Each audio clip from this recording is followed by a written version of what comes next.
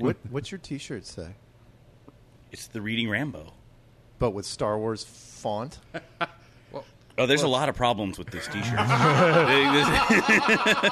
Oh, yeah. Now I'm looking. Oh my God, there's so many things you're mixing here. Okay, I know everything about this. Yeah. Okay. Reading Rainbow, of course, LeVar Burton with the Star Wars font. But what's interesting, of course, is the Rambo straight out of the poster from Stallone's Rambo. Yeah. Yep. Yeah, and Geordie LaForge. And he's wearing LaForge's costume. There's so many things wrong with this shirt. It was awesome. Yeah. Every time I wear it, it causes issues. He's wearing it because we're having the comic book convention guy on. Wow. Yep. It's almost like you knew what I planned this morning when I looked in my wardrobe. Awesome.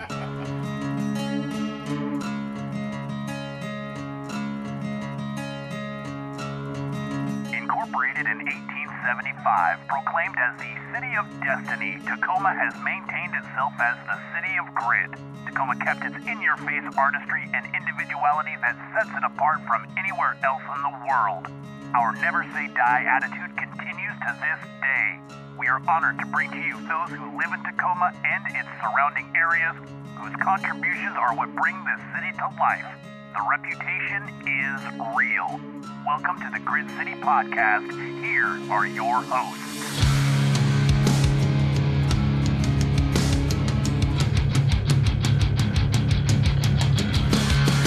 Welcome to the Grit City Podcast. I am Justin. I'm Brogan. I'm Scott.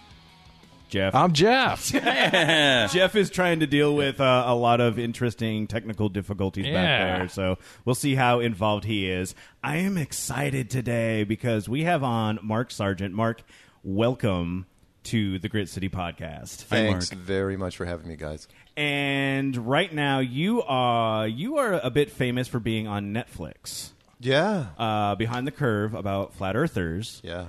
Tell us a little bit about yourself and how you got into this movement. Oh, wow. Okay, I got into the movement back in 2014 when I was looking into just about every conspiracy you could think of, and I got conspiracy bored. Okay. I ran out of conspiracies to look at, and everybody in the conspiracy world knows about Flat Earth. They hate it. It's the ugly stepchild or red-headed stepchild or whatever. Yeah, it's just stepchild. Nobody wants to look at it, and I eventually, it was on my bucket list. It's like, all right, I'll look at this piece of trash, and I'll be able to snuff it out in a weekend, right? And that's what I did in 2014.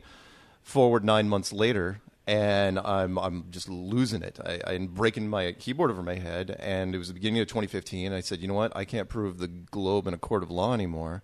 There were too many loose threads, too many open questions. So I said, you know what? The internet hive mind is really, really intelligent. They miss nothing. Go to moviemistakes.com if you haven't done that. Seriously, if a coffee cup moves from one side of the room to the other and the character doesn't move it, oh yeah, you're going to hear about it. Not to mention the whole Starbucks and Game of Thrones things we won't get into. But because that was much, much later. So I put a series of videos out there called Flat Earth Clues, and I put it out to the internet hive mind. I said, you know what? I can't prove the globe in a court of law anymore. Tell me where I went wrong. And that was the beginning of an odyssey, which is still happening today with Behind the Curve, the documentary, which came out last year. And it was interesting because watching it, which was it, Jeff or you, Scott, that was like, we need to watch this? Man, it was Jeff. Jeff, it was you, right? Yeah, I watched it first. Yeah. I'm pretty sure. I think I watched it last. So when Scott said, "Hey, I got this flat earther guy," and he put out the name, I said, "That sounds familiar." And I said, "I just watched this last week. This is awesome."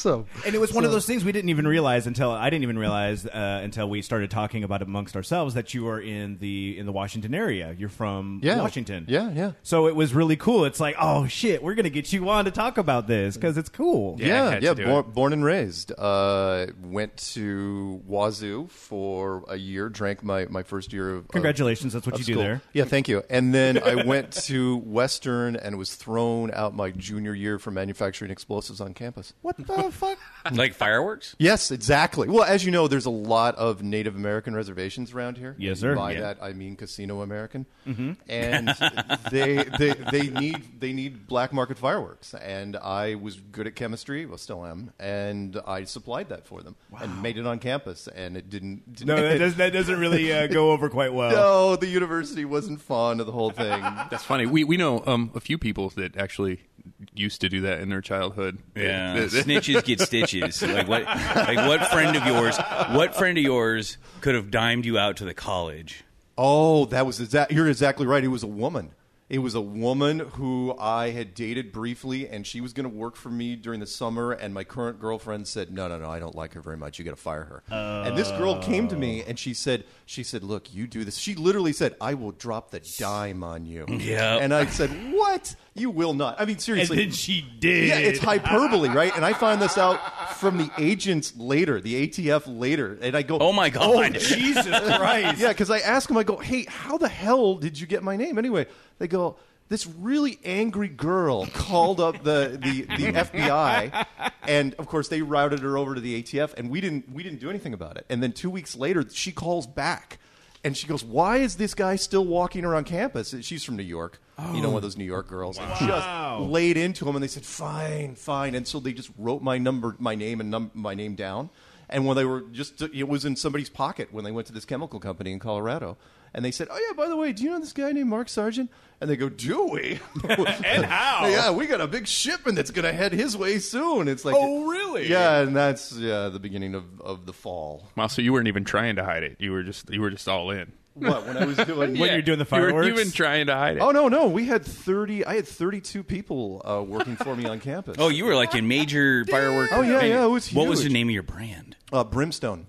Nice. That's a good one. Yeah, I thought it was kind of fun. It was real. I don't regret it for a second. I gotta say. I can tell you seem pretty proud of it. If I was going to do it over again, I would absolutely I would have done it the same way, and I would have paid her right off the bat. I would have said that's what I would have done differently. I would have said, you know what, Lori, here's your money. See, when about was that? When I got nailed, or when? Yeah. When you got nailed, when you're doing the manufacturing I started stuff. doing it in '88. Okay, because I was like, if you're doing that in any sort of like 95 past, you were spending time in prison at that point. Yeah. I was doing it. Windows were closing behind me. Let's put it that way. So it was probably good I got nailed when I did because, after you were probably in a post 9/11 world. Post 9/11 world, it would have been. You were probably one of those persons where you were the reason why they wrote the rules. Probably. In fact, there was there's only 5 federal judges in the Northwest area, and turns out I knew the first one that was assigned to me. That was even the worst part. He actually went to one of my fireworks shows down on the beach. Oh yeah, I've seen those on Whidbey Island. No, seriously. They said I won't give you his name, but my defense attorney said, "Oh yeah, your judge is going to be Judge Johnson," and it's like, Tom Johnson? She goes, why, you know him? I go, no. Yeah. Not only did I go to school, his 3 sons all went up to Western, but his oldest son dated my sister. Oh, no. Oh, it was a small world. And so wow. I go, you think he's going to turn down my case? And she goes, yeah, pretty safe bet. So anyway. So being from a small town, do you think you were always kind of doing stuff like this when you were growing up? Getting a collection of people to do your bidding the Tom Sawyer sort of way with the whitewashing of the wall? Well, it helps to have friends. Yeah. But growing up in a rural community, you really had to work to make trouble. Mm-hmm. So I grew up on the south end of Whidbey Island. And it's pretty rural. You just said some weird shit about Tom Sawyer. Don't you? I have never heard that before. You've Please never explain read that. You've never. No, read I've read Tom Sawyer. Okay, do you realize that he conscripted the entire neighborhood to paint the fence for him? Yeah. Okay. Whitewashing.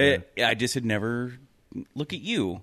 Oh wow, he's impressed by me saying words. It was a good one though. It took me a minute. That is some literary trivia, right? Yeah, there. Look at that. But yeah, it was tough to. Short of throwing rocks at cop cars, you could not get in trouble on up on Whidbey Island, and so I had sort of a mischievous. You weren't afraid to take risks. Yeah. On the island, and so that kind of carried over where I went off to different places. Nice. So yeah. And so, how do you feel that leads you to what you're doing now with the Flat Earth YouTube, and going to conventions and doing all this stuff? It helped in a way, because again, I grew up so naive. When you grow up in a really sheltered environment, I honestly thought there was like one religion when I graduated from high school. I had no idea. And then when you went to university, everything just opened up. So I was this super sheltered kid, and so yeah, it kind of fueled me and. Well, especially with the fireworks thing, but when I went off to Colorado to play video games for a living and do all that fun stuff, I was kind of on my own, just doing my own thing, and there was no risks to take. I wasn't building fireworks. I was just kind of doing the whole tech thing and geeking out and doing super nerdy things all the time. I know Pro Gamer. This is kind of cool because Brogan and I played a lot of video games. Quite a bit. Yeah, Did still you? a lot of them. What were you pro gaming with? Was it like a group of people, and was it a specific game? Oh no! You got to remember, this was back in the old days. Back in '95. Oh, No, shit. there were no pro gamers back then. I was hired as a ringer. So I was hired by a little publisher out of Boulder, Colorado, even though most of the publishers, as you know, are in northern and southern California. Yeah. I was hired by this little company because none of them in the company played games. They were all marketing people and graphics people, but nobody actually played the freaking games. They were just a publishing house for a little company. The main games were a little company out of Tokyo called Little Wing. Okay. That made pinball games, computer pinball simulations, and they were very, very good. And I won a computer tournament, worldwide tournament, and that's how I got in. Oh. They said It's like the last Starfighter. yeah, kind of, but yeah. And so they hired me, and they flew me out to Boulder, Colorado for an interview, and it really went well. And then I traveled around to Macworld Boston and Macworld San Francisco and E3 and stuff like that, and made the games look better than they were.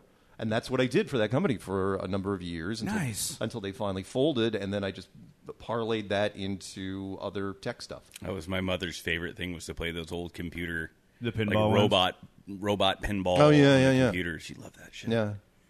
And then after that, I hung out because I played games. I hung out with a lot of really great gamers. Outstanding gamers. If the pro circuit was alive back then, they would have absolutely been in it. These guys. One of them. Do you remember the old game Duke Nukem? Oh God, yeah. Oh yeah. Yeah. I love that game. One of my really good friends won the world tournament on that down at E3 and got a chance to play George. I can't remember names. Brassard. He was the creator of Duke Nukem, and he just smoked him. He just smoked him. At one point, George had like a negative number. He was killing himself so much trying to get to my friend. But anyway, but ever since then, I still to this day have a Warcraft account. Still play. In fact, the guild is called Flat Earth. Oh, that's the best. And we still go out and play, and the accounts still run. Right. My now. WoW account is still active. I haven't played it in years. I'm just paying $15 a month. Are you for no really? reason. Just stop the subscription. You I come haven't back even to it. paid for the last 2 expansions. Yeah. I haven't even You've been using tokens? Huh? No, I just haven't played at all. actually because played it, you don't yeah. even have to pay now. Nowadays, well, no, if you make enough gold, if you make, I think, 100,000 gold a month, you just give it to Blizzard, and they'll say, oh, yeah, you get your month free. And if only my bot still worked. Yeah, they don't really approve of bots. See, yeah, so here's much. the No, thing, they didn't. yeah. I Yeah. got really good at that. Yeah, see, Brogan was the kind of gamer who would kind of go through it once sometimes, and then he would find ways to not go through it, but still play, quote unquote, play the game. Well, you had to get all the supplies for raiding, man. I didn't have, I had kids and a job. Yeah. I could just turn that thing on, come back, and we got a raiding party worth of potions. Yeah, we used to Like- get stupid with EverQuest. Yeah. Brogan and I used to get really stupid with EverQuest. Nice. That was our game. Yeah, I had a friend. You probably heard these stories. I had a friend that quit EverQuest 4 times, trashed it, threw all the discs in the trash, dug them out later. He could not quit until Warcraft came out, and then he was finally like, okay, finally something. that to was jump on. basically us. I had an ex-girlfriend that wouldn't date me unless I destroyed my computer. I totally destroyed my computer. Yeah, the things you do. Well, whatever. You made her cry. Yeah. Oh, her? yeah. I'm not even sad about that, man. I was on acid on New Year's, and she was like, she calls up, I know you don't like me, but Happy New Year's, and I was like, yeah, you're right, I don't like you. Harsh. I know. You're I still dick. don't feel bad about it though. Yeah. I really don't. It's all right. Yeah. She's plotting her revenge still. Oh, I'm sure She's got she her is. Steve Buscemi list. So let's talk a little bit more about Yeah. why we brought you here, and Sure. it's the dealing with the flat Earth. Now, for the people who haven't seen the special and haven't heard you talk about it, Right. How do you explain the concept of the flat Earth to people who are under the assumption, as everyone else is, that we are in a globe? Okay, the short version is that most people in the world think that you're on this little tiny rock that's covered with a thin sheen of water, which is covered by atmosphere that's spinning through the galaxy in 5 different directions and 5 different velocities, and you mean nothing. You're just this tiny, Insignificant speck. insignificant speck. You're an accident, part of the Big Bang, and That's just how it is. That's what science says. And we say it's the exact opposite. You're actually in a construct. You're in a flat disc world that basically looks like a snow globe, a terrarium, a planetarium, whatever you want to call it, whatever relates to you. A pizza box. I've had some radio people. A cake dish. Yeah, a cake dish. I was looking at my cake dish I like this that morning. more than a pizza box. That Well, doesn't really I bring it up only because when I talk to different radio people, they say whatever relates to their audience. Like Russell Brand said snow globe, and I go, yeah, let's go with that, snow globe. And another guy said pizza box, and I go, you have a different audience than what I was expecting. Like a weed container for our listeners. Oh, There yeah, you go. yeah, Well, there you no, the cake dish though is pretty good because like some of the early 3D models that have been built actually were made with full blown cake dishes until they could do custom stuff. So anyway, it's I don't know, 20,000 miles wide. The ceiling on it would be pretty shallow, maybe 3,000 miles high. The sun and the moon are flying in here inside us. They could be three-dimensional. They could be two-dimensional, but they're very, very small. Less than 50 miles wide, and the planets and the stars and everything else are just pretty lights in the sky. So like the stickers you would put up yes, on your ceiling. The glow-in-the-dark stickers on the yeah. ceiling. Yeah. Only they're much I higher. have so many questions. I know.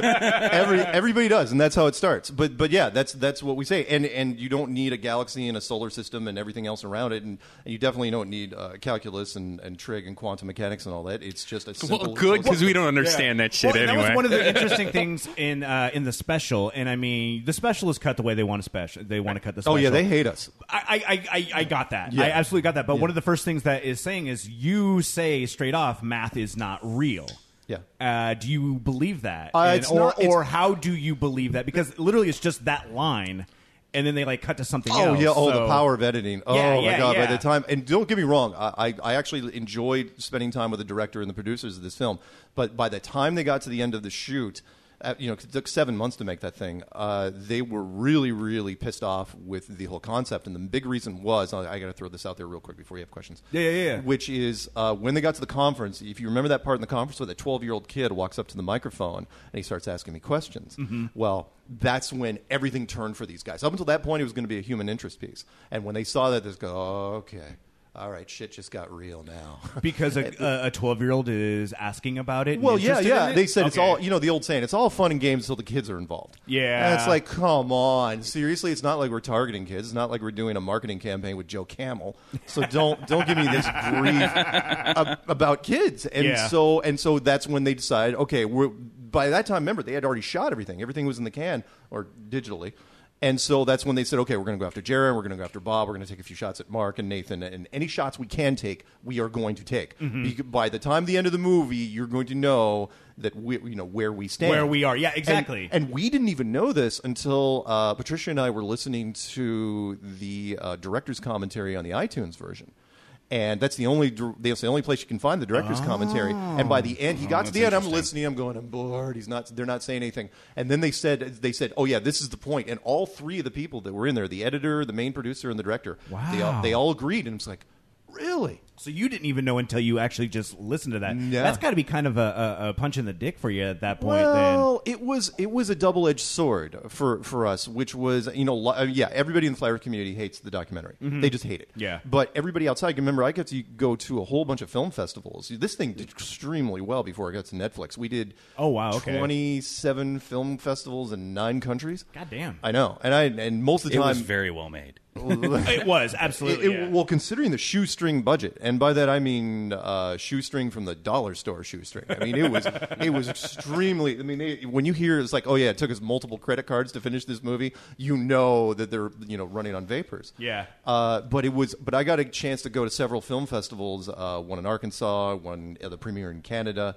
One up in Bellingham, go figure. Yeah, right. Western, my old stomping ground. Oh yeah, Western. Yeah, Did it and- still have the Chick-fil-A there? Sorry. I don't know. You just shut that down. Chick-fil-A, man.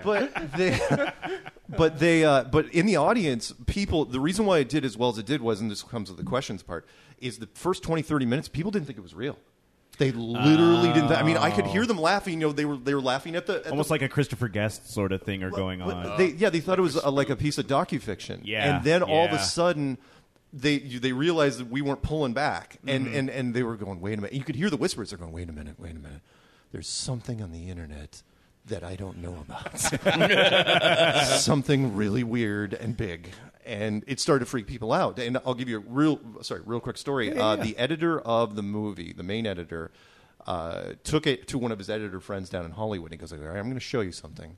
I'm not going to give you any context. Just watch this. And he watched it. And at the end, remember, all these documentary guys know each other. Yeah. And so he goes, dude, you've been holding on to me. What sort of budget did you have for this movie? And he's going, what are you talking about? He goes, all those actors, they played it so straight. See, that's the beauty, is when you don't need the actors. Yeah, and the editor goes, no, man, that was real. And the guy's, all of a sudden, his pupils just, and he's going, what do you mean, that thing, that conference down in Raleigh, that was happened, that was a thing? He goes, yeah, man, I was there for 3 days. And it's like, and he had to reevaluate his entire experience on it. So. Now, when you watch the special and you see the conference, how many conferences had happened before this? Was that like... Oh, you mean that? No, that was the first one. That was the first one. 500 years? Wow. 300 years before the United States was even founded? Oh, yeah, it was a big deal. And in fact, even the media didn't take it seriously. They sent scouts. Most people don't know that the media will send recon out first. Oh, yeah. And they'll be like walking around just to make sure it's not a bust. Mm-hmm. And I could see them on their phones. I watched these guys like, yeah, you got to send a team down here like right now. And like overnight, you had all these cameras show up from everybody, Australian journalism and French and ABC and BBC and heck, Howard Stern sent a team. That doesn't surprise me. But yeah, he didn't show up himself because he knew he would. He doesn't want to. No, that's he doesn't not want to travel. Howard Stern is not going to do that. He will send people. Yeah. Well, no, in something like that, he might, but he would be too recognizable. Yeah, and so I'm sure he's in an oxygen box somewhere. Yeah. They'd only bring him out when they need him. But I did I think 13 interviews in 2 days. I missed basically the whole conference. I did my set, and then the second as I was done, it was like I was just dragged into different rooms. Well, at that point, yeah, because it's suddenly hit the... I mean, you're talking about places coming from Australia, France, etc. Yeah. It's hit the worldwide notion there beyond just the internet. Because I think that's one of the interesting things about the internet itself, for better or worse. It will bring people together for any like-minded for half prospect. a second till they start making comments on YouTube. Yeah. Then it just implodes. And it's I think the internet has been able to boon those sort of things, but it also takes meeting up with all these people to not necessarily prove that the people themselves are real, but it's also just a good sense of community on that end. Oh yeah, we're on tour this year. I mean, after the documentary came out, all of a sudden, all these different events started popping up. I've done 3 conferences already this year. Did Los Angeles, New Zealand, Auckland, and Calgary, and I still have 6 more. Damn. I've got to do Stockholm, Amsterdam, UK, Mount Shasta, Ohio, Mount Shasta, and then Places full of white people. Well, here's the thing. I have a friend whose wife believes that there are aliens under Mount Shasta. Oh, I know that story. Okay. I don't know anything about it other than that. I made a trek. That's part of the Hollow Earth theory. I made a trek from Boulder to Mount Shasta myself. Just kind of drive around the place because I had read so many different things that Mount Shasta is a hot spot for really weird, type stuff. Nice. Jeff knows about that. What's the one here, Jeff? Oh, Mount Adams Camp SETI Ranch is where you're going on you were about trying that to get last us to week. go up there. Yeah, we got to to go up there and just sit because they do have free camping, but they also have you could sign up for their program. Hey, I'm going camping on the 22nd. Yeah, we we'll go there. Yeah, I'll be in Denver. Sorry. SETI has a ranch? SETI Ranch, but it's not. Oh, it's not SETI. No, it's not SETI. It's just called SETI Ranch. Yeah, it's like an acronym for something, but it's like this search guy. for extra Like they say they can summon UFOs and they Maybe see it is. biological. They can summon them? They see Bigfoot. And a lot of people from different walks of life go there, and weird things happen to them, man. It's crazy. There you go, Brogan. Maybe Well, that's where no, you go because it's camping. the bacon savior in Weston. We're gonna go, and we hadn't made a for sure plan. Maybe I'll take you up on that, Jeff. You've just been hitting home runs lately with good recommendations. Let's for do it. Dude, Yeah. we can call the Bigfoot guys, and maybe they... Well, what we need to do is tell you get to where the go. bottom of my Titanic conspiracy that I am in love with. What is your Titanic conspiracy? I do not believe it's a Titanic on the bottom of the ocean. It's a USS Olympus. Do you know about that one, Mark? Oh, the Titanic Olympic. Oh, is the Titanic. Oh yeah, I absolutely believe in that story. Yeah. Really? That one's like not even out far fetched. No. It's just straight up insurance fraud. And honestly, when I was listening to the story, I'm going, yeah, I probably would have done the same thing. I don't know about this one. Oh, okay, I'll sum up for you really quick. Okay. So before the Titanic, there was a boat called the Olympic, the sister ship to the Titanic, and during one of its test runs, it got hit by a British military vessel. So swap insurance cards, right? That should be pretty simple. Except the British military said, yeah, we're not paying. And so they had to pay for it themselves, and the repair, and it never did. You know how you hear the story when a car gets in a severe enough accident, if you don't total it, it never runs right again. It had a shimmy, and it listed, and the whole thing. It was in rough shape, and so they didn't know what to do, and so somebody came up with this plan. It's like, okay, we're already working on the Titanic. Let's sink the freaking Olympic. But let's rename them. So let's swap the names, and we'll send it out there, the maiden voyage of the Titanic, and we'll get a ship ready out in the way. Nobody's going to die. That was the big thing. We'll get a guy, and that's where it always breaks down, right? It's the getaway car guy. Everybody's in the bank. The getaway guy's like, they're taking too long, and he drives away. That's what happened. Where the Titanic was out there, they ran into an iceberg. Everything was fine, it was going, but the boat that was supposed to come and pick everybody up, and it was filled with blankets and life. It was prepared. It was prepared. The guy never showed. He's like, nah, what a I'm not bitch. doing it. And so, no, I mean, everybody in the know, they ran his career into the ground for no apparent reason whatsoever. But, the people died because of it. So, yeah, it was insurance fraud. That's all it was. It wasn't anything super sinister. Yeah, that's why they'll never raise anything up from the Titanic, anything that would have a serial number on it. No. Like, why would you? No. Because J.P. Morgan, he's like, no, we're not going to do that. That one got you, huh? Yeah, that one got me. Chat That was a higher side chat one, dude. and if you haven't done the higher side chat, you got to get out. Like, that's a good one. That's an invite only. I can't solicit that one. I mean, I don't solicit anyway, but they've never asked me, mostly because they had Eric Dubay at one point. Eric Dubay is one of ours, and Eric doesn't like me, so... Oh, is that the obnoxious artist one? No, that's Matt Boylan. Oh, I hate that guy. Yeah. He was in the movie. Yeah. Well, so there was two people in the movie I had a significant issue with. Sure. Him and his behavior is deplorable. You shouldn't treat your Jeff, people like that. Jeff, can you bring me my bag real quick? I want to break out some stuff. But the dude with the ping pong balls and the hammer... That guy should not be around people. My God. That's Nathan Thompson. He's really like that. I mean, not an act. No, really? there was no way that was an act. No. Like, I was just like, oh man, I think I sent them a picture. I'm like, oh, it's not this guy we're interviewing, right? You did. Because we're interviewing that guy. I'm gonna have to drink a lot. Yeah. Yeah, but it was really cool what he could do with the hammers and the ping pong. One of our great sponsors is the Union Club in Tacoma. This is the co-working space down here that has all levels of membership, from the cafe membership all the way up to a private office, events and happenings. And if you wanted to host an event at the Union Club, they have a great hall that is semi-private, 2,400 square feet, wet bar and small deck, and fits 200 people standing. Pricing for members are always cheaper, and to become a member, all you have to do is go to www.unionclubtacoma.com. So you have a visual aid. I imagine this I love this because we've got the live stream. So if you're a wonderful Patreon, I'm going to take a picture of it. Yeah, but if you're a wonderful Patreon, you could watch the live stream. You go to patreon.com/Grit City Podcast, and for just $4 a month, you can actually check these things out as well. See it live when it happens. We send out messages. What are you doing? Oh, you're getting the Grit City podcast stickers, which neat. you also get. We'll give you a bunch of those, Mark. Right on. But we get those to our Patreons as well. Also, if they're hanging out and checking out the Boot to Boot, we're going to be doing a pub crawl. And, Mark, you should come to our pub crawl. When is it? Like, it is happening June 29th.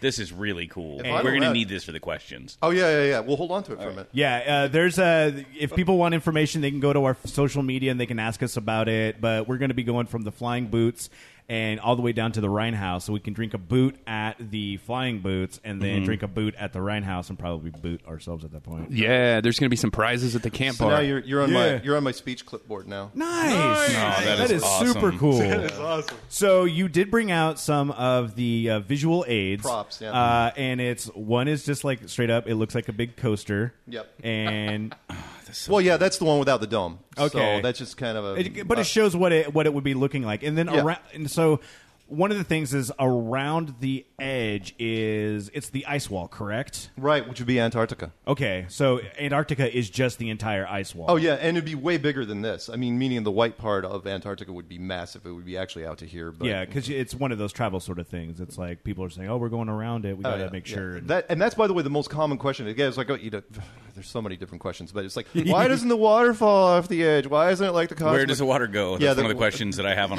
written on a coaster. So let's hit that one. Okay, let's set up the question then. So Brogan was at the bar last night, and they jumped me. They thought that I made a guy mad. You made a just guy bringing mad. it up. Oh yeah. It's got a knee jerk response. Yeah. So the whole story is. The Bacon Savior's grandpa passed away, and he called, and he's like, "Hey, man, I'm kind of bummed out. Grandpa died. About that. Yeah. You want to grab a beer?" I'm like, "Sure, meet me at the Apogee." Which shout out to the Apogee people. They said they were going to watch us on the live stream and listen. Hopefully they are. And so I was just talking to him about what I had going on because he's one of our sponsors, and he has a security company. He's a great guy. Mm-hmm. And I was talking to him, and as soon as I said the word flat Earth, the guy sitting behind him tensed. And I noticed that. I'm like, that guy's body, he just kind of tightened up. Oh, yeah. The guy next, and I'm just telling him about it, right? And the guy next to me kind of scoffs. I'm like, what the fuck's going on here? I've upset this guy too. And then Flat Earth.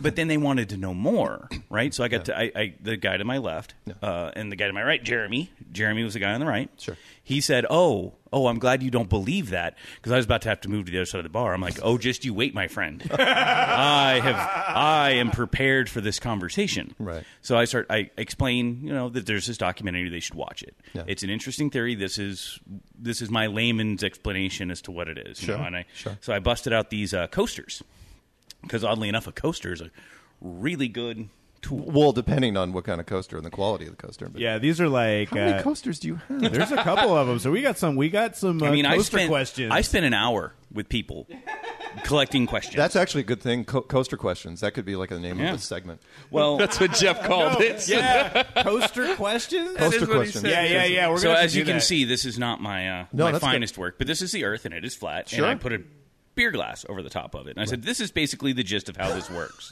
I mean, yeah, it's better than a pizza box. Shit. Well, I mean, I was working with what I had. I MacGyvered it together. Yeah, you did. No, that's actually excellent. So I set it down and I set the beer glass on top of it. And I just kind of explained, regurgitated the best idea that I could from the documentary that I watched. Sure. And they all said, nah, what? And you just saw all of a sudden, the table behind us was involved in this conversation and everybody was just interested, but some guys were really mad. They're like, are you going to punch him in his neck? I'm like, nobody's going to punch anybody in anybody's neck. Good God.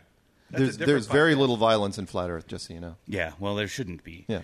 But some of the questions were, Okay. how does climate change work in a bubble? Dun, dun, dun.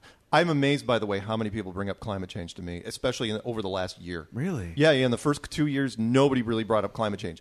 Okay, the easiest for me, I actually believe in some sort of climate change. Now, if it's cyclical, that's fine. But in a domed thing over there, think of it this: you've heard of the term greenhouse gases, obviously. Mm-hmm. Well, doesn't it seem a lot more intuitive if it's actually a greenhouse instead of the impossible? Oh, look at that! Oh shit! That's awesome. Atmosphere versus vacuum of space type thing. And if it's an automated system, which I do think parts of it are, I think it's trying to compensate for what we're doing in here. I mean, you got to remember the internal combustion engine, known as the car. There are billions of those things running at any given time, and I think this system is trying to compensate for it. So yeah. Okay. Then some of the other question. Yeah. The seasons, which I guess goes along with the climate change. This is all from Sure. But so if it's summertime here and winter there, right. how does that work? Well, I mean, that just seems well, I guess with the greenhouse gases. Well, no, it's not just that. It seems like even with like a terrarium type thing, well, it's just rotating. in a terrarium, by the way, the sun and the moon, which were so incredibly tiny, and the one bad thing I don't like about the flat Earth model is when they have to portray the sun, they have to draw it to where you can visually see it. Mm-hmm. But when you visually see it, it's several thousand miles wide, and we're saying, well, the sun and the moon are like 50 miles wide, so they're super, super small. But if they moved around this thing like a needle on a record player, they're also going in, and I know you guys probably don't do much vinyl. But we understand that. Okay. We're old, I mean, we're old enough to understand. Back in the day. Do you remember 8 tracks? They're coming back now. Yeah, so so it goes in and out. And I also don't think, by the way, it's also, again, part of the system, whereas the sun is not the only heating device in this. You've also got the underwater conveyor system, which is the water. You've got the jet stream, which is up above, and then the magma system down below. So as far as creating seasons, it's all part of the system. Interesting. I'm just looking at some of these questions and going, man. Are they legible? Yeah, they are. So there's the South Pole, right? Where's the South Pole on your? Oh yeah. There is no South Pole, and that's where it gets really, really weird. Yeah, right. Because there's Santa has to live somewhere. There's He's the North Pole, dude. He's the North Pole, dude. No one lives in the. there's no South Pole. No. So the North Pole, which would be the magnetic center, right? Okay. You have polar bears, by the way, only live in the North Pole. In case you were going to throw that out there. Yeah, I was wondering about that. So the North Pole is at the center, and that's magnetic north. But when you get out to the south, there is no freaking magnetic south. In fact, I watched a video just earlier this year, and he wasn't even one of ours. It was just like kids were asking people in Antarctica. It's like, what does a compass do in Antarctica? He goes, really not much of anything. And that confirmed a subject matter expert that called me from he was from Australian military intelligence. They're not a big group, but heck, I'm going to take what I get. Hell yeah, right? I mean, it's not like it's like Broke United. Scott. Yeah, United States military intelligence, Australian, like I was out in New Zealand, and they don't even have an. They did lose the emo. They don't even have an emo air war. force. So, but anyway, you'd think that eventually on a globe. Sorry. On the terrarium. On the globe. Oh, the globe. Eventually. Oh, you have actually a little globe with you. Oh too. yeah, Cute. of course I got. I know. Isn't it adorable? So if you go south of the equator on a globe, eventually magnetic south. Remember, because it's bipolar, not the weird mental thing. But if that means eventually south is going to take over, and it never does. And the Australian guy said that because south never dominates ever. It's only north. So compass is only ever point north. A compass is only Yeah, point north. yeah. But from our standpoint, we don't know any different. So when you're circumnavigating this thing, the compass magnetic north in the center of this thing, the compass looks like it always would. It looks perfectly normal. You would never ever know the difference. It's very, very clever design. And this is like these questions. I'm going to assume some of these are like the ones that you had originally, where you're like, I'm going to disprove this, then now I'm not able to. I sat on this 9 months before, and finally I give up. There's obviously things, but I've treated it like when you're turning in a test, like a blue book, and that was I was pretty sure I aced it, but I knew there was maybe something out there, and that's what I was waiting. I was waiting for the other shoe to drop. I was waiting for some academic to call me and say, okay, you forgot to carry the 2. You can shut down your YouTube channel. So is McMurdo Base then just sitting out on the ice wall somewhere? Yeah. It's in a tiny little bit, but not very far. Not very far at all. What's really interesting is, again, this thing has got to be at least several thousand miles thick, because our Navy was working on this. This is not secret information. Admiral Byrd was basically flying his own planes out there for the better part of 30 years. And then finally, when he did that 1954, and I know they didn't really show it on the documentary, the 1954 CBS show, The Longines Chronoscope, where he said, oh, yeah, the place is just made out of money. We're going to be there for the next 100 years. And then he goes for his very next mission, which is Operation Deep Freeze. And then they shut down Antarctica for all time. The Antarctic Treaty is bulletproof.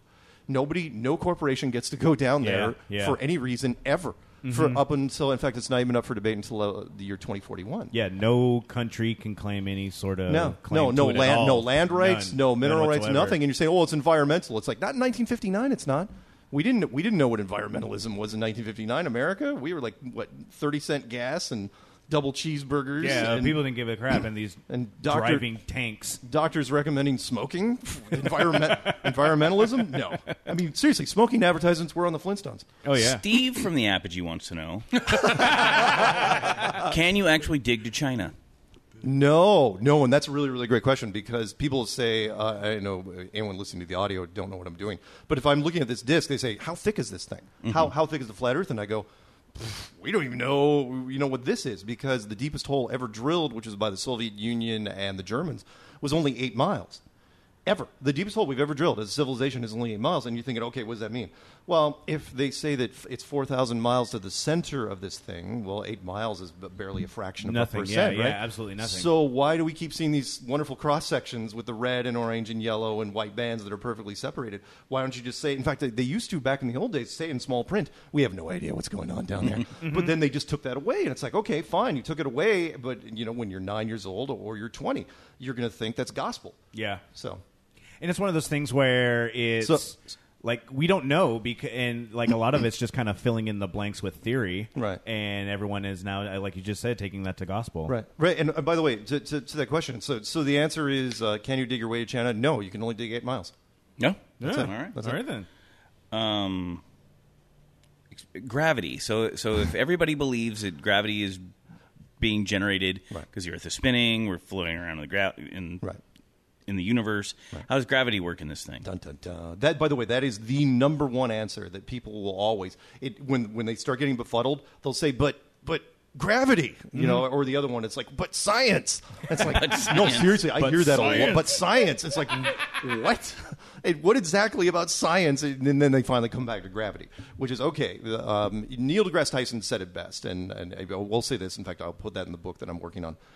Which is, I will say that Neil deGrasse Tyson is extremely good at his job, where he said that gravity, we can't tell you, mainstream science can't tell you what gravity is. We can only tell you what it does. Mm-hmm. We can only tell you the symptoms of it because we can't replicate it. You'd have to have a really advanced technology, some sort of unified field or electromagnetic field, but we won't go into that right now. So he says that gravity, mainstream science says gravity is some invisible magnetic force, magical force that pulls things down to the center of a globe. And I will say, well, gravity is just some invisible magical force that pulls things straight down. That's the difference. Now, some people will come in and say, well, it's also density. It's a combination of density. Some people don't believe in gravity at all when it comes to the flat Earth theory. They'll say, well, it's just density. I'm going, well, it can't be all density. But what I mean by density is the air that we're breathing now is kind of like a thin version of water. It's 4 parts nitrogen, 1 part oxygen. And things rise and fall. So if you dig a helium balloon and you let it go, it's going to rise. That's density. That's an example. It's like lighter things will go upwards. No different than if you took a beach ball underneath a swimming pool, it's going to always pop up. Yeah, totally. So, but I say, well, density can't deal with all of it because if you're in a fighter plane and it's a sealed sealed cockpit, and you pull it up, well, you're sealed. It's not like density's pushing you down into the seat. It's also got to be some sort of gravitational force. Gravity by any other name. So, there you go. Okay. Nice. I like that one. I like that one. So that was for you, Steve. Thanks, Steve was Steve. very excited about this. And by the way, when you're done, I want to mention that I want to react to the bracing when you said whoever it was tensed up. Yeah, when you heard that the was term Jeremy. Okay, Jeremy. I want to mention. Okay, we'll come back to that. I want to address that. The Bible and how does religion fit in with this theory? I don't know. That's the question. The Bible. No, it's good. It's actually, in fact, it's a good thing you brought it up. It's one of the chapters I still haven't finished yet, which is at least half of, and I can only really speak for the Americans and Canadians and some of the Europeans, the English-speaking countries. At least half of the community in English-speaking countries are hardcore Christian when it comes to the flat Earth.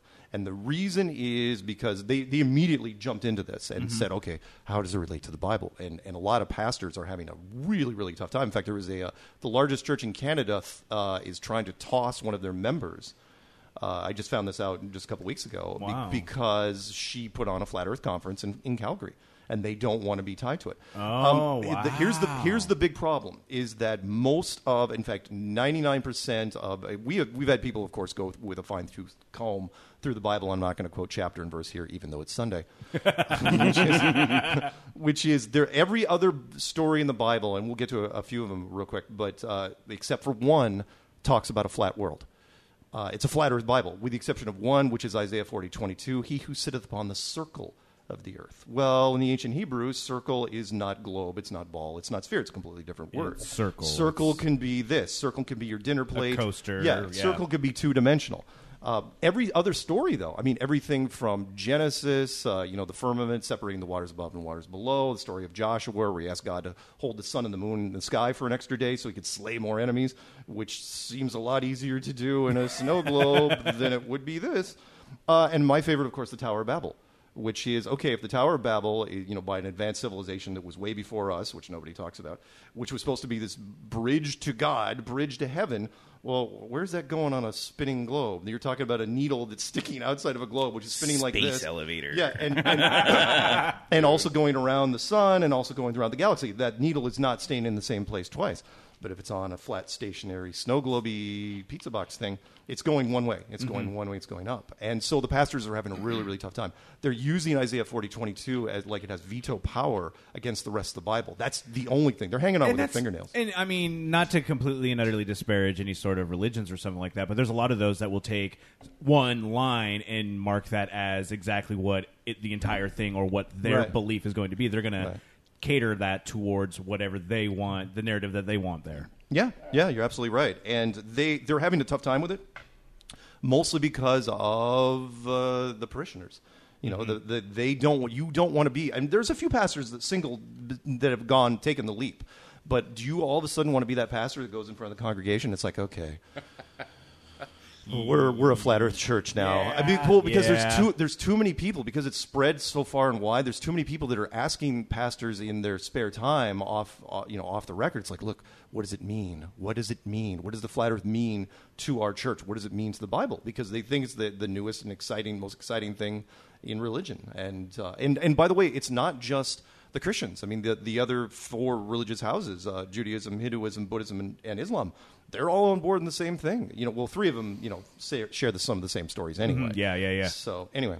And so, I mean, that's kind of funny because it also goes back to the tensing up in terms of going back to that, because it's like, so then you get a whole group of parishioners being like, yeah, do you want to be... Remember, the church groups are very competitive. You could use that against a church. It's like, oh, yeah, XYZ church down the street, they believe in flat Earth. But you don't, so recruit anybody you can. Let's get them out of there. Well, you remember I had that same problem with just talking about Bigfoot, because we had the Bigfoot guys on. I talked about that on the last episode. Just people want to fight the you. punch you in the neck guy. Right. He was just like, there was a guy who got violently angry. angry at him for believing, or at least we were just having, we were just having Bigfoot people on. Up in your mic. Oh, yeah, sorry. I was just talking. I was talking about it at a bar with friends. Just, hey, we had these Bigfoot guys on, and they got angry. So, yeah, I imagine. How does nighttime and daytime work if there's no curvature of the Earth for the moon to hide behind? Excellent question. Okay, first off, this is a hard one for people to get their heads around, because the first thing, it's not, because once you do the flat Earth, that's just the beginning of it. You also got to get rid of the sun and the moon, how you know it. So the sun is not 400,000 miles wide and 93 million miles away, and the moon is not 2,000 miles wide and 250,000 miles away.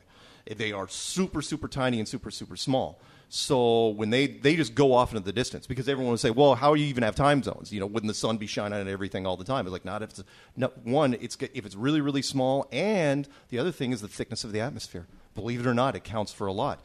A good example would be if you go down even, 200 feet in any sort of ocean and try to find the sun. Right, the sun gets all of a sudden gets weaker and weaker, and then it is gone. And remember, we're talking about clear water.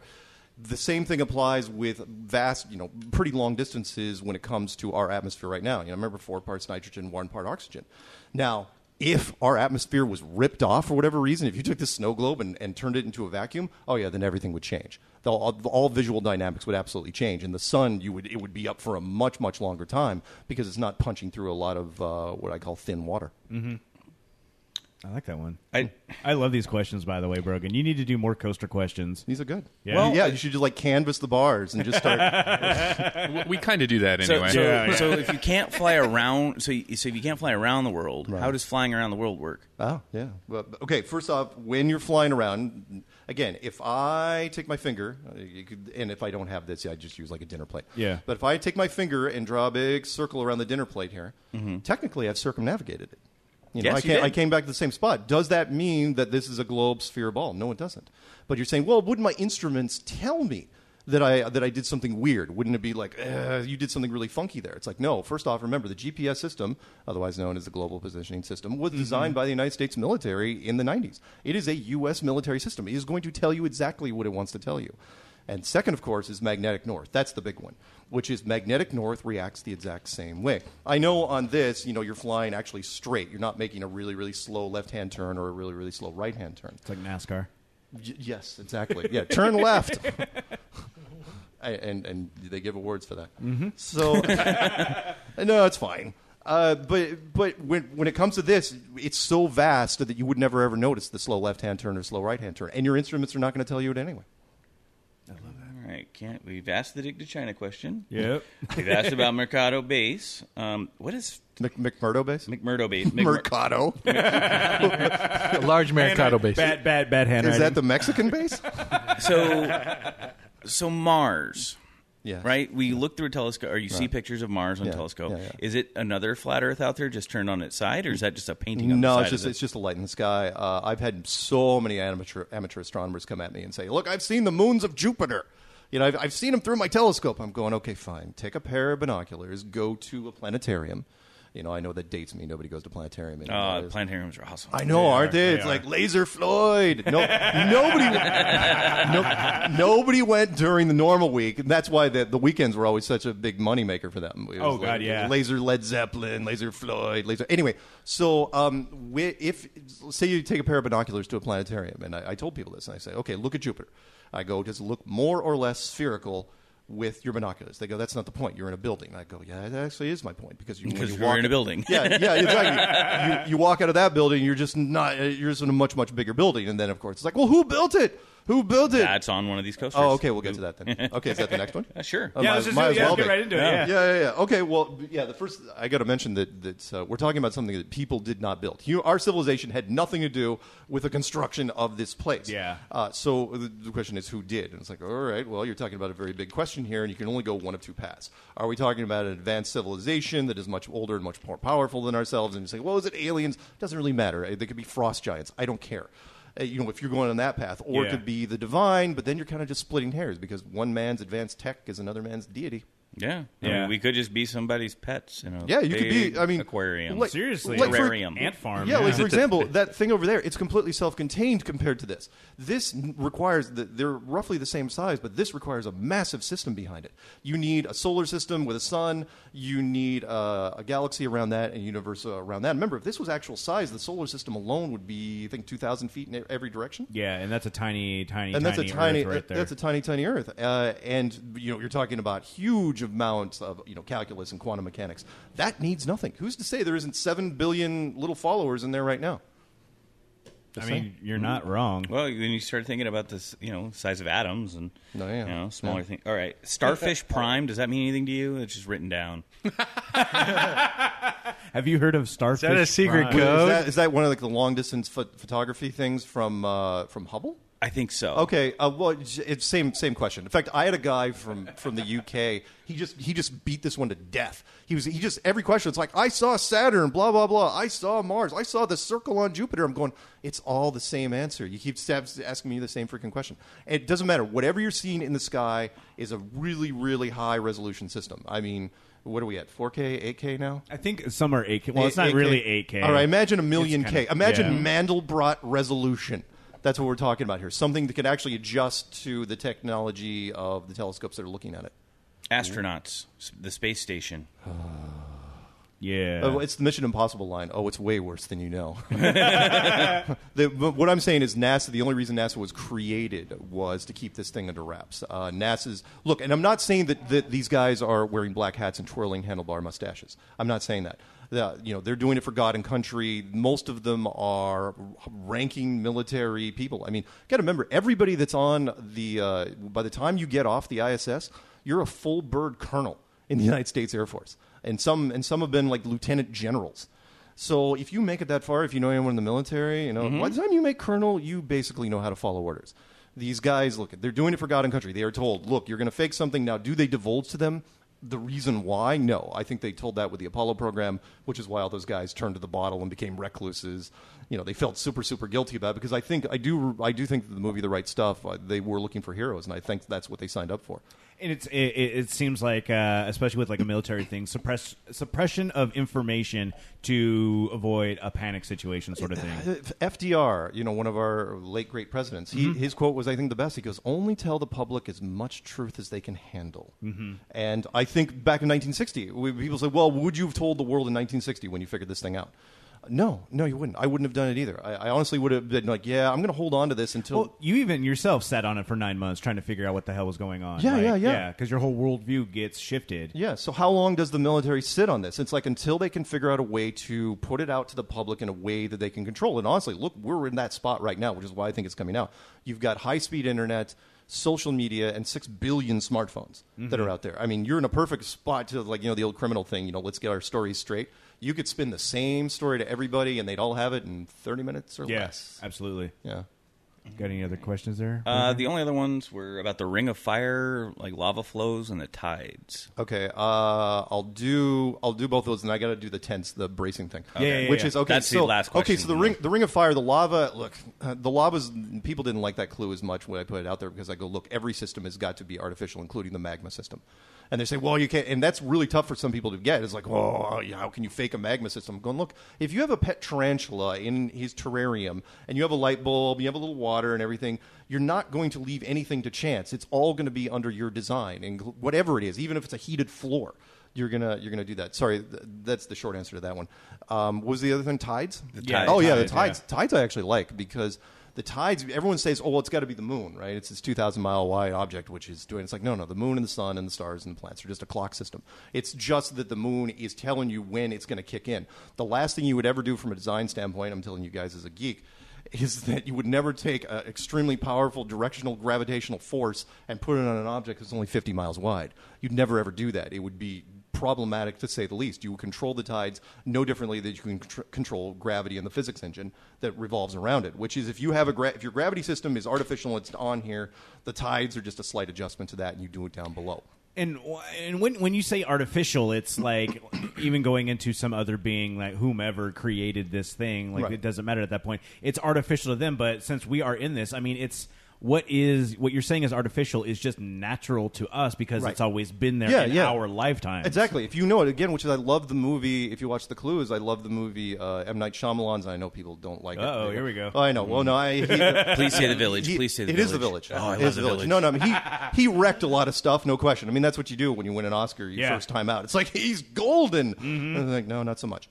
So, but The Village was brilliant. I love The Village. Because the concept, and that really ties to this, which is all you did is take kids out to the middle of a wildlife preserve, and you can tell them any story you want. And like you said, then it's natural to them. Yeah. And here's where it gets interesting. What's interesting is when the parents die, nobody's lying at that point. Everybody is living, they could all pass polygraphs at that point. Because it's like, yeah, we all live here. It's the year 1800 and such. There's monsters in the woods, and you should never, ever go out there.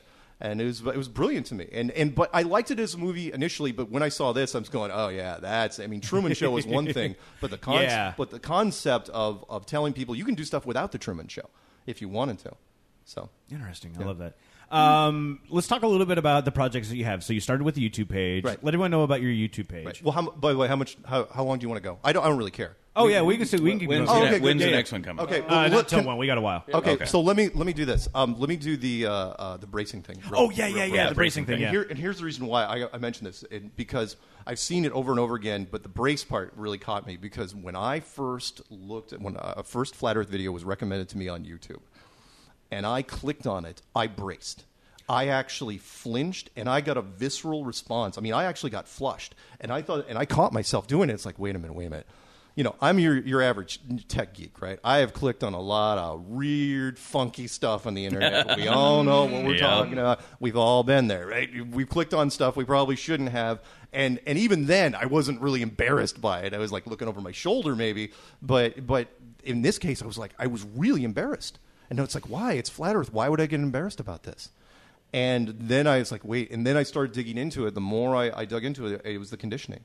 And that is, think about it this way. Okay. In the American classroom, I can't speak for other countries, but in the American classroom, we all know what's in the corner of any given room. You have the American flag up top, and somewhere in that room, you've got a big globe. Is a globe, yep. And they are synonymous. They are there, right there, right? And that is there from age 6 until the time you graduate from high school. And remember, when some people, by the time they graduate from high school, they're willing to fight for that flag. And of course, they know about America and all that stuff, but it's the flag. It's the icon. Oh, yeah, I'll fight for America. What's the difference between that and this? Almost nothing. For them, visually, this is iconic to them. It is like, America is my home, or America's my home, but this is my home. Yeah, and this is where it is on my home. Yeah, and people get really, really bent out of shape about it. Excuse me, where There was a guy that called me up on a radio station, and it was, they were taking calls. We're not taking calls, are we? No, we're not. Oh, okay. So they were taking calls, and they said, and he goes, "How dare you? How dare you tell me the world isn't what I think it is?" Because it's the only conspiracy you can't run away from. If you don't want to look into 9/11 or JFK or Boston bombing or Sandy Hook or any of the other stuff, you don't. I love Sandy Hook too.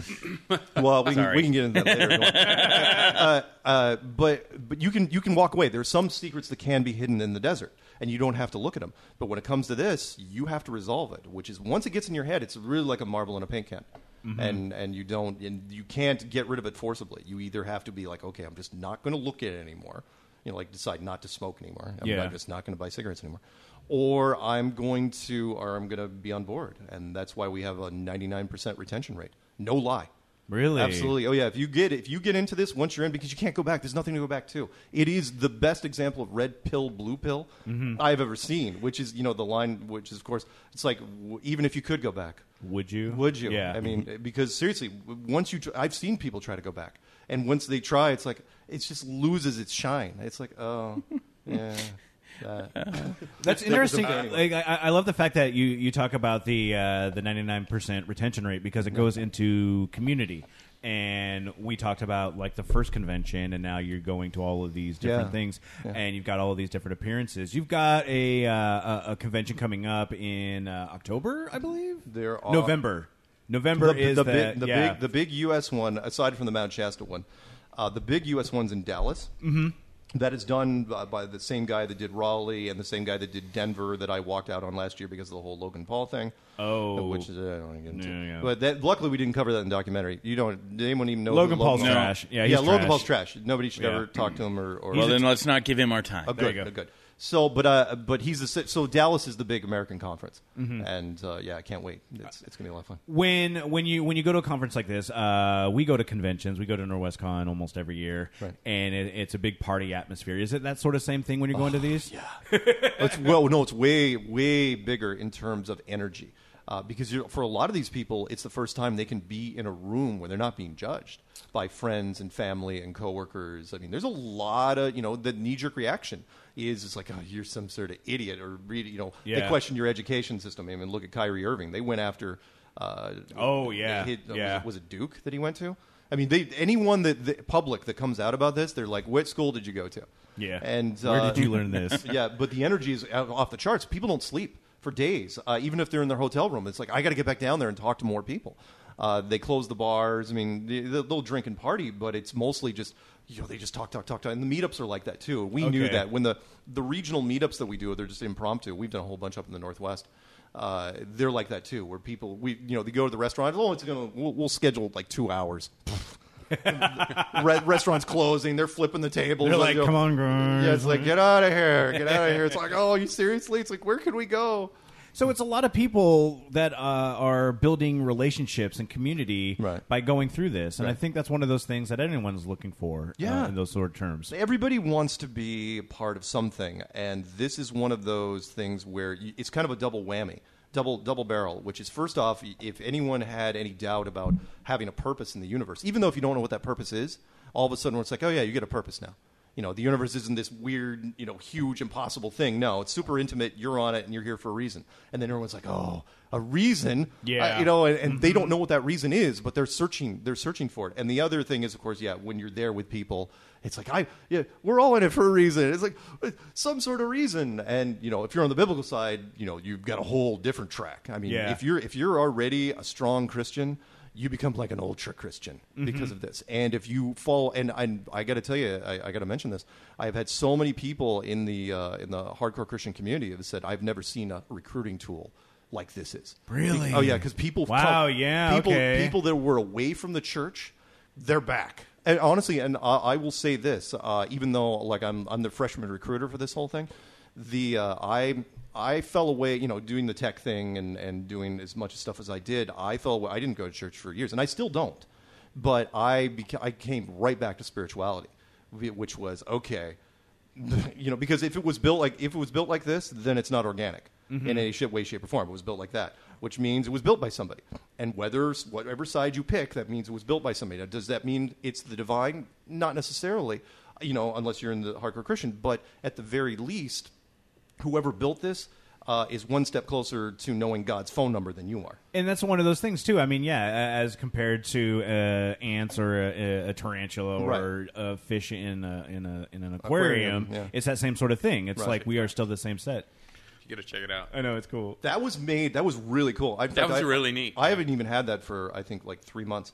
There was a really company out of Italy called PowerCoin that makes silver PowerCoin. Something on the bottom as well. And it's an actual coin. Oh, wow, It's actually it's like a 2-ounce silver coin. Great Conspiracies coin. Exactly, part of their series. I think they just started the series because of this, actually. And they said, "Hey, would you take that with you on interviews if we sent one to you?" And I go, "Yeah, absolutely. Yeah, I will." You kidding? That'd be awesome." And they go, I kind of want to buy one just to keep it around my house to freak out my in-laws. Like I was looking at that dude with the cool motorcycle and the thing, and all. And his Chris Pontius. Yeah, his fancy little thing. I'm like, man, that'd be one hell like in that coffee table. Oh yeah, all right. That's the kind of like because I don't know how on board I am with any of the idea of this, but God, that's some good brain candy. But you just throw it out there just to make people question. Visually, it is an eyeful.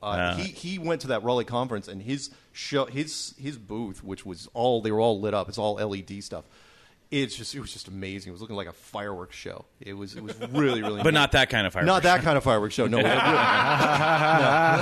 I see what you did there. Good callback. Yeah. We got to take a break. Oh, we do got to take a break? We got to take a break. All right, we're going to take a break because we are going to come back and talk with you a little bit more about this. But yeah, we got to refill our beers and probably go to the bathroom. Yeah, and probably pay some bills. Listen to the commercials. Okay. Grit City Magazine was founded on the notion Tacoma has good stories to tell. On their site, gritcitymag.com, you'll find tons of information about the history of our city of destiny, articles on what artists and makers are doing today, and all kinds of other Tacoma stuff. There's even more cool shit on their social feeds at Grit City Mag on Facebook and Instagram, and be sure to look for their quarterly print magazine. It's about damn time Tacoma has shown some love, thanks to Grit City Magazine for helping do it. Plus, they've got an excellent taste in names. Have you seen that? Is it good? Have you been watching Chernobyl?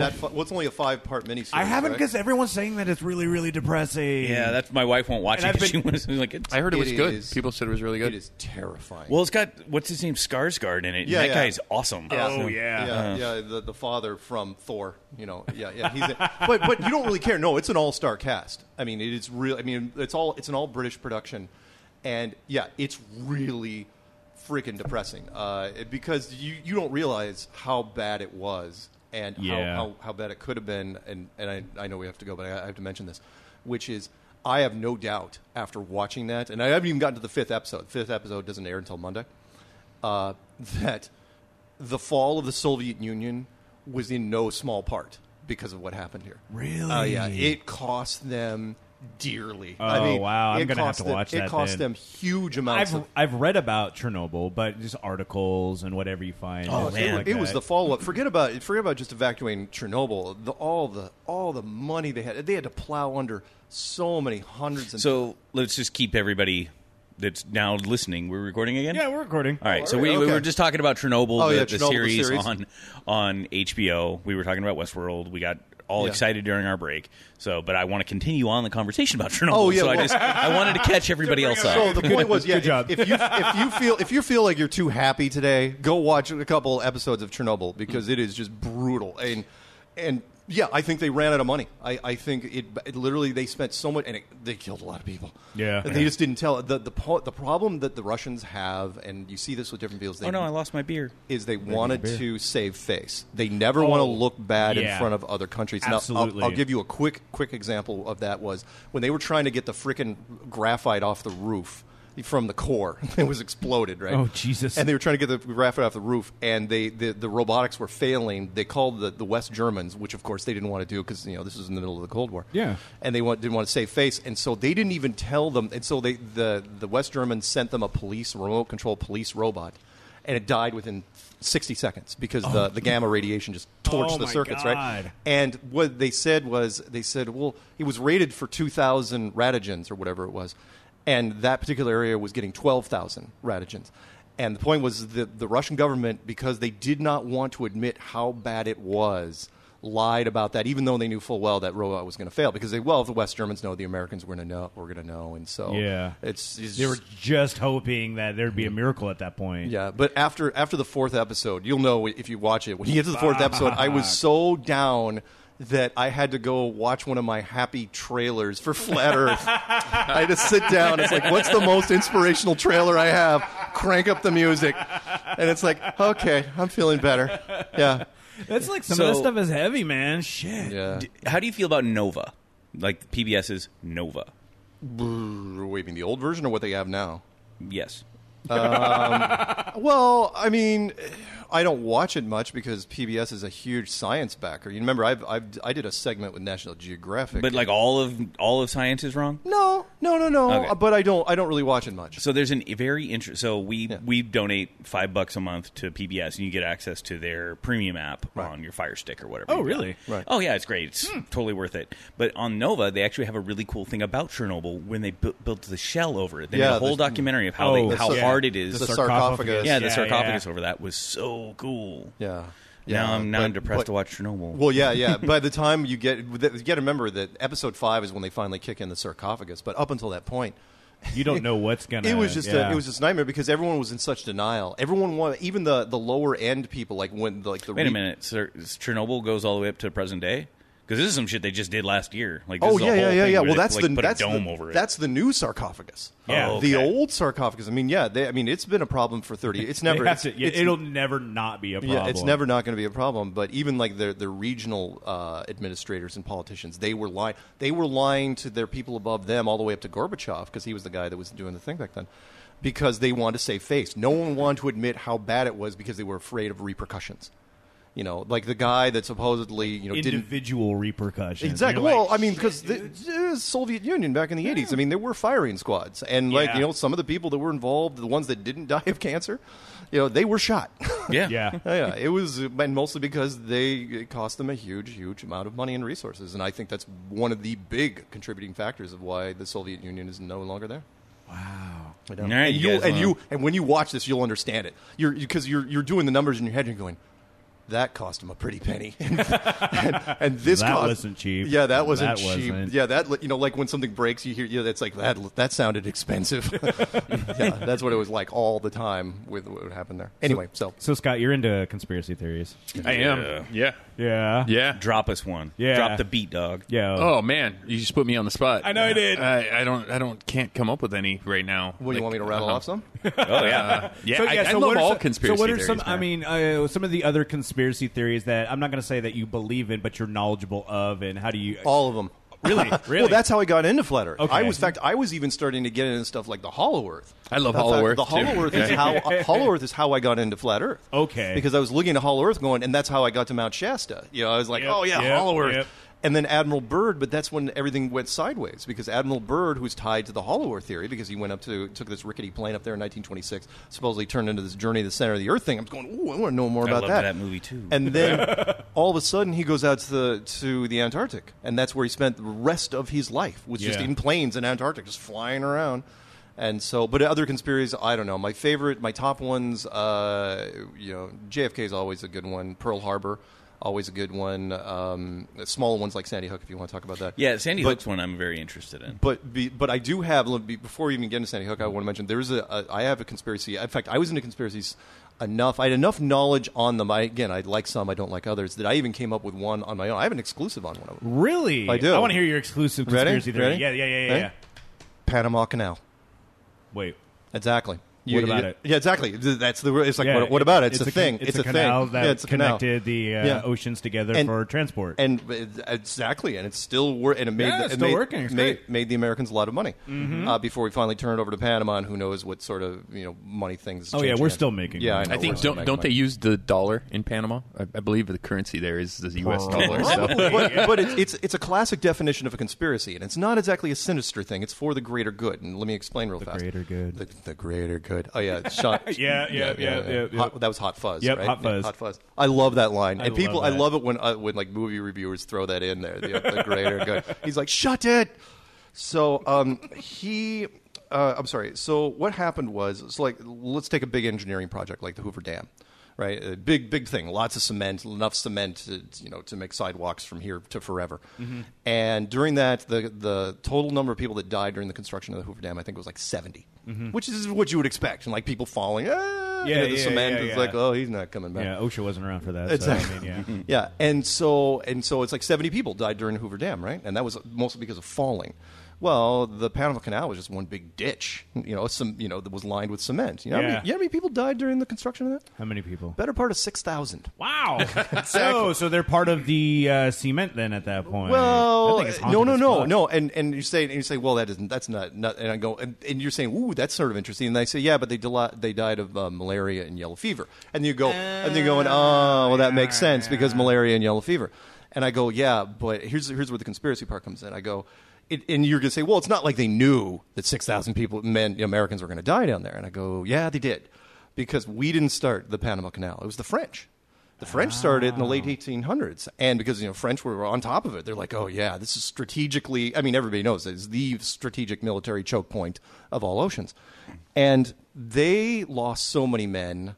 They lost over 22,000, I think. Jesus. To where the French people were like going, the rumors were starting to spread. They were protesting. It's like, sons and fathers were dying, and this was... they would go and never come back. They're never coming back. And, there was a whole, little cottage industry of, cadavers for universities coming out of it. It was bad. It was super, super bad. I had heard that about the malaria killing so many people at the Panama Canal. I didn't.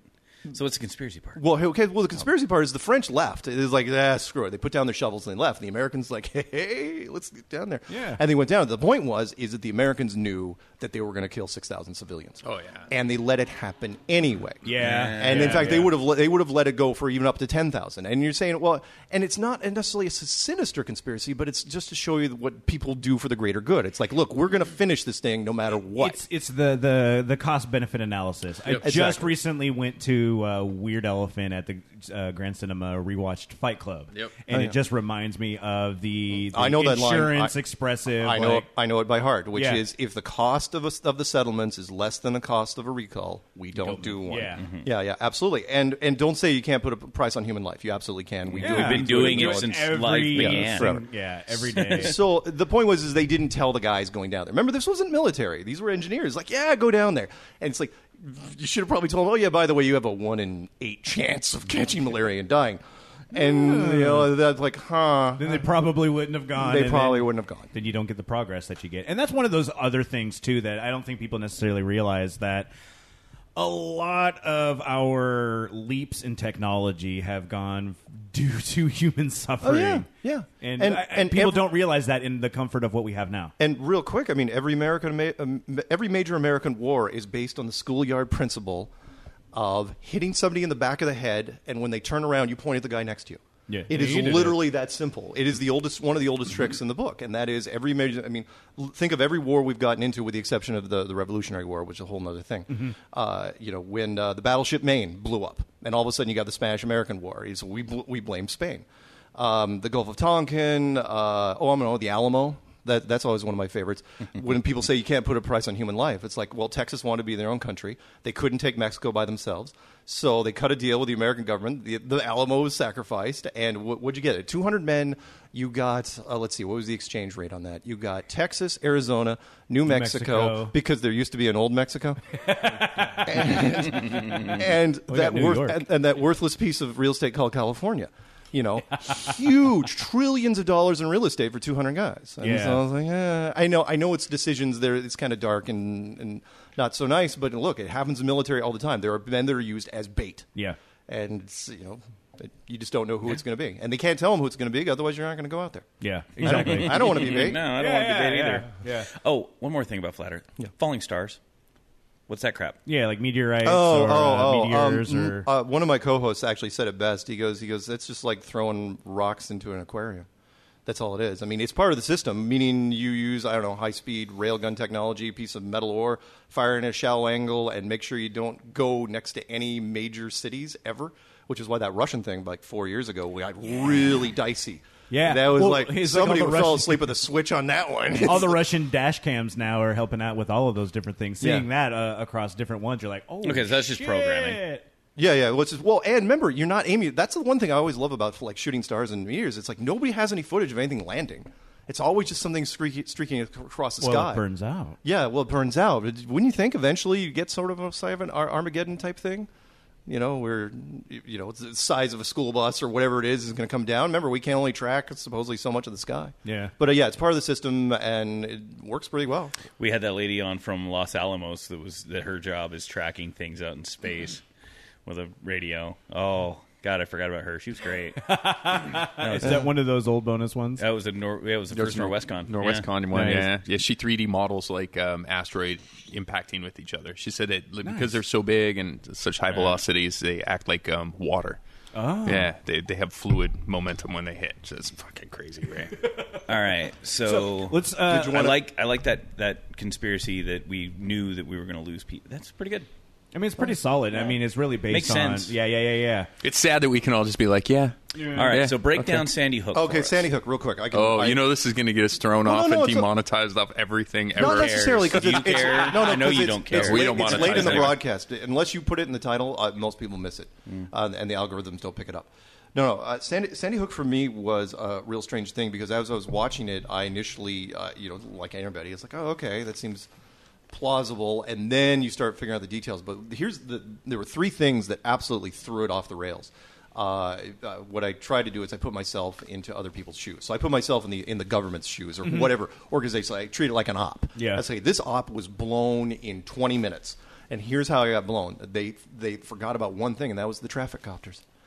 Everything else actually worked pretty well. They got everybody there, and everything was organized, and there was nothing on camera. But the traffic copters, remember, they don't have to go through traffic. And they had a full tank of gas. It was first thing in the morning, so they were there hovering. You've seen the footage from different things. They're there hovering. It's like, we're not going anywhere. They're filming, and nobody came out of the freaking building. Mm-hmm. Well, that's a problem, because if you want to try to evacuate 600 grade school kids out of a building with 1,000 parents at the gates. By the way, where were the 1,000 cars? You remember, you double it. There should have been a traffic jam of biblical proportions up there, and it didn't happen. But in fact, the challenge I put out to anyone, I say, okay, I will PayPal you $1,000 right now if you can show me 10 seconds of video of any video of a child being carried out of that school. You won't find any. In fact, there's only like 3 still shots of the entire thing, and we all see it. Like some kids touching their backs, walking around where there's agents with like no guns. Mm-hmm. It's kind of walking them through and going, okay, so somebody took 3 pictures of a drill, and those were the only 3 shots they used. There was no video. But to what end on something along those lines? And why would you do it? Yeah. Because Take your pick. I mean, it could have been just. I mean, there's a couple ways you could go. I mean, a standard fear beat, which is something scary's happening, you need us. Yeah. Or it could be a gun control thing, I suppose. But it was a regional op. Whatever it was absolutely. It was not supposed to be affecting everybody nationally. It was supposed to start as regional, and it was not getting much traction because, again, you didn't have any kids. Oh, I'm sorry. One of the other things was it was the perfect kill ratio. And a lot of people don't know this. In any sort of war or conflict, there's always dead and there's wounded, right? 20 dead, 60 wounded, 1,000 dead, 4,000 wounded, casualties. This was the only shooting in the history of shootings, mass shootings, and you can look it up. It's on the chart with a perfect kill ratio. Everybody that got touched by a bullet died. Everyone. So did you get hit in the shoulder? Die. Hit in the toe? Die. Ricochet off 2 walls and grazed your hand? Dead. And that never ever happens. And the reason why is because kids make terrible witnesses. You can't have kids. They learn that from other things. Yeah, you can't have kids in a hospital bed, saying, No. they're terrible. I mean, unless you have professional child actors, and you're not going to grab them out of the Disney machine for that. So, and I put that challenge out to anyone. I said, seriously, $1,000. And that usually shuts them up. Because you should have seen something. It takes, let me end on this. To get 600 grade schoolers out of a school first thing in the morning, you would have to clear rooms, and you're going room by room, and the adrenaline of these cops, they would have had one under each arm. They would have been carrying them out. No one would have been walking out of there. They would have carried Not calmly. No, not calmly. And you never saw, it would have taken hours to take 600 kids out, and by the time they got them up to their families up at the top of the hill, you got to search all the surrounding areas. They would have cordoned that place would have been locked down for at least half a day. Those kids weren't going anywhere. They would have kept them in that room until they figured out if there was multiple shooters, it would never happen. Yeah. And that when the traffic copters showed up, 10 minutes. I mean, they were there. It was like as the crow flies. It was gone. It was over. It was completely over. It was like people were just walking around having smokes. None of the emergency vehicles had their lights on.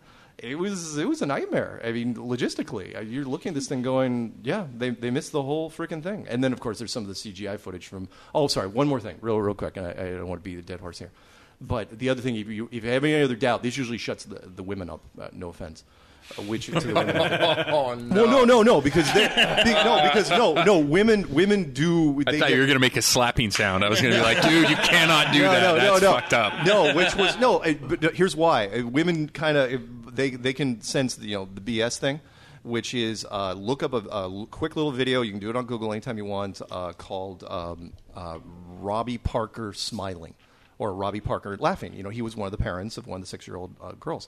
Mm-hmm. And CNN completely screwed this up. And again, it was blown from second one, which was he was going to come on CNN 24 hours later and do a little press speech. You know what he's talking about, right? Well, the problem is that Robbie was either misinformed or he was just a terrible D-list actor, and he didn't know that the cameras were already live. So he was joking around with his buddies, smiling, didn't lose a wink of sleep. This guy should have been a train wreck. Yeah. And he's just laughing, and then finally gets him to the podium. He's going, "Oh, okay, we're ready." And then you could see him getting in camera. He goes, "Okay, all right. My name's Robbie Parker." He gets all sad. He's like going into the whole method acting thing. Oh. And the problem is that he CNN didn't know what to do. They were like, he's that live. Just went out. That just went out. And so in every other version after that, they cut out that entire thing. They just made sure they only started running it from the podium. And it's out there on the internet. It's not hard to find. And that usually that's savage. Yeah, I want to watch that stuff now. I don't know that much about it. I've shown that to women, and they all do the same thing. As soon as they see him smiling, they start squinting, squinting at the monitor, going, "Okay, this guy's a lying asshole." And it's like, and then it starts, and then of course they get really, really mad. So. What you got, Jeff? Well, I just wanted to show my appreciation to Mark because people like you take all the arrows and the slings, and that's my problem. I'm pretty wishy-washy. As soon as I have an idea and somebody says no, I say, "Oh, okay, I'm fine," because I can't take the sling. So we do appreciate people like you who do have an idea and go with it. People are coming at you a lot of the times. I assume that you try not to read the YouTube comments on your channel. I want to sleep at night. Yeah. So no, I do not. How long have you been doing your YouTube channel? The YouTube channel, well, I didn't really, like a lot of people, you just sign up for a YouTube channel when you're viewing videos. So the first video I ever made was in 2015. The channel had been around there since YouTube was created, but that was only because I wanted to give thumbs up and thumbs down because that's what people do. Yep.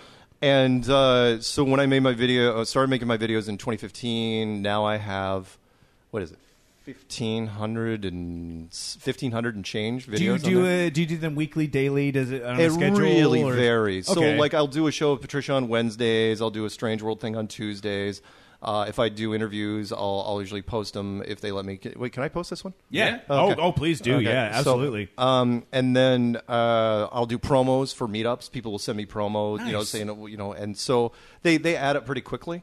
Okay. But yeah, 1,500, I think, at this point. And where can people find the YouTube?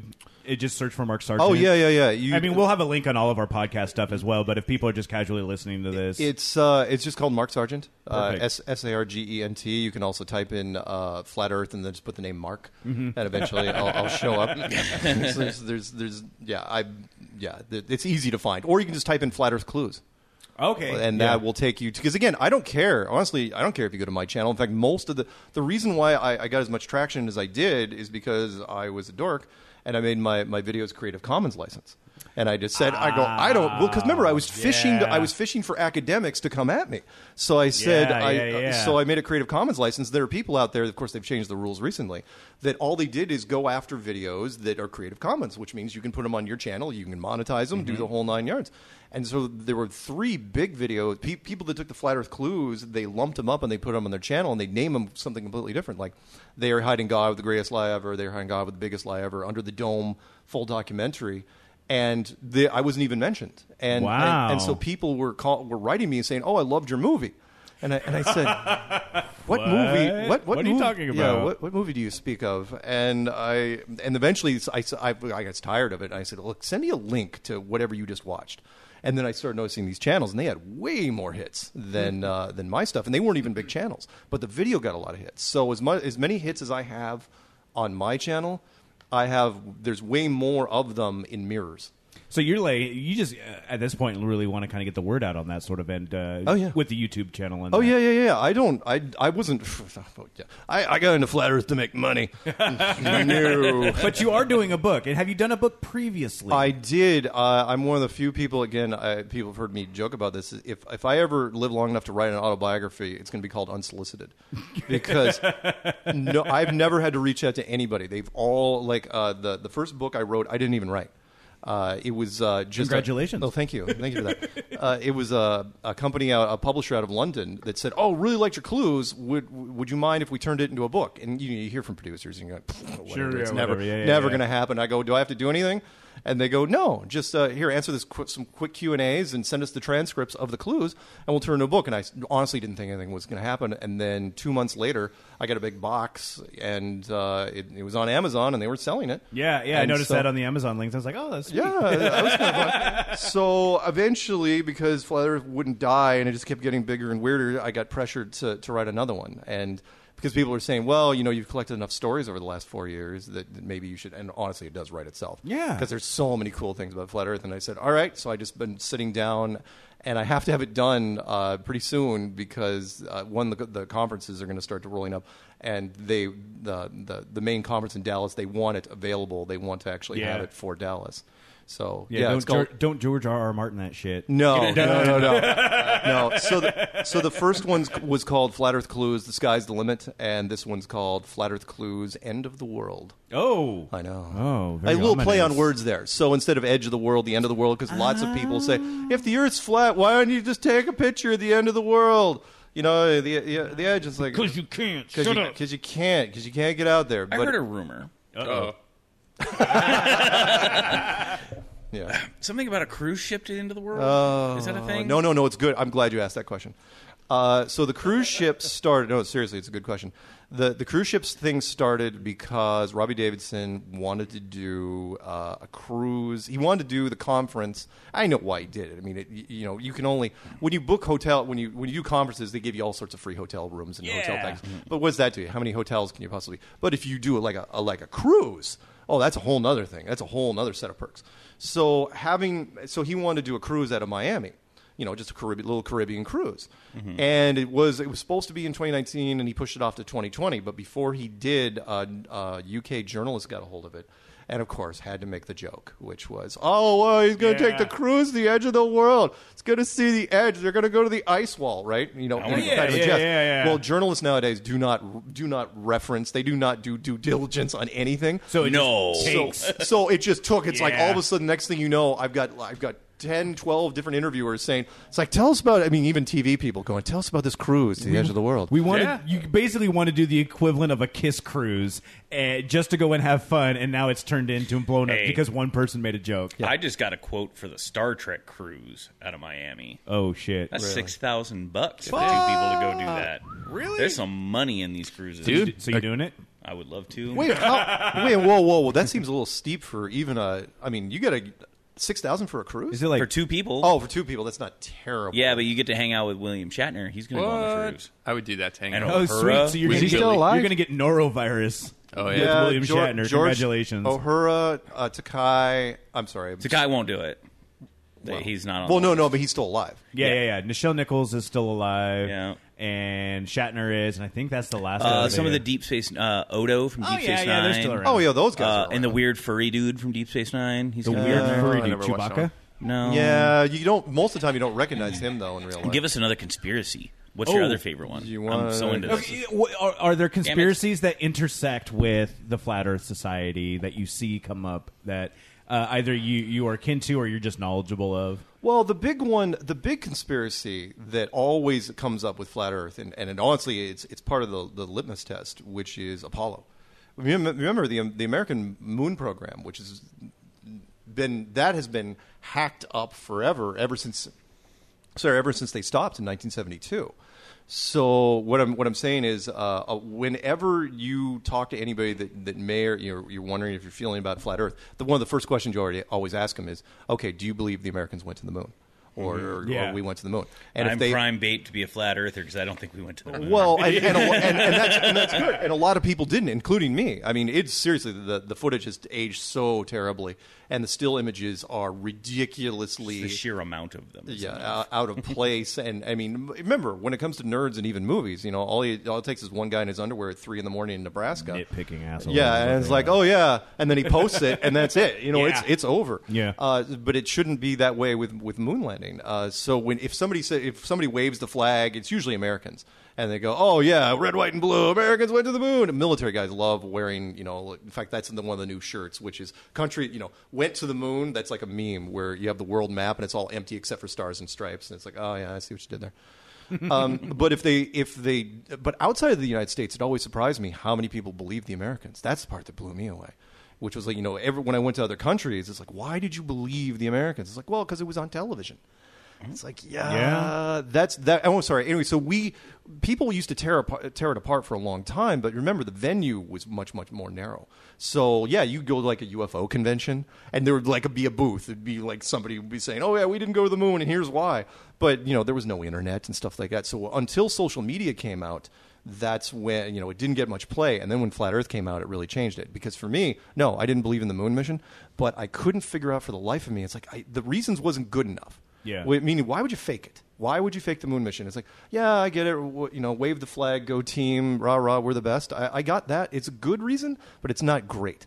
Then when I got into Flat Earth, I understood it. It's like, okay, now I get it. Distraction to prove. Well, it's not. No. Disprove. It's easier than that. Which is, well, one is the space reinforcement, but it's not that you wanted to fake the moon missions. You had to.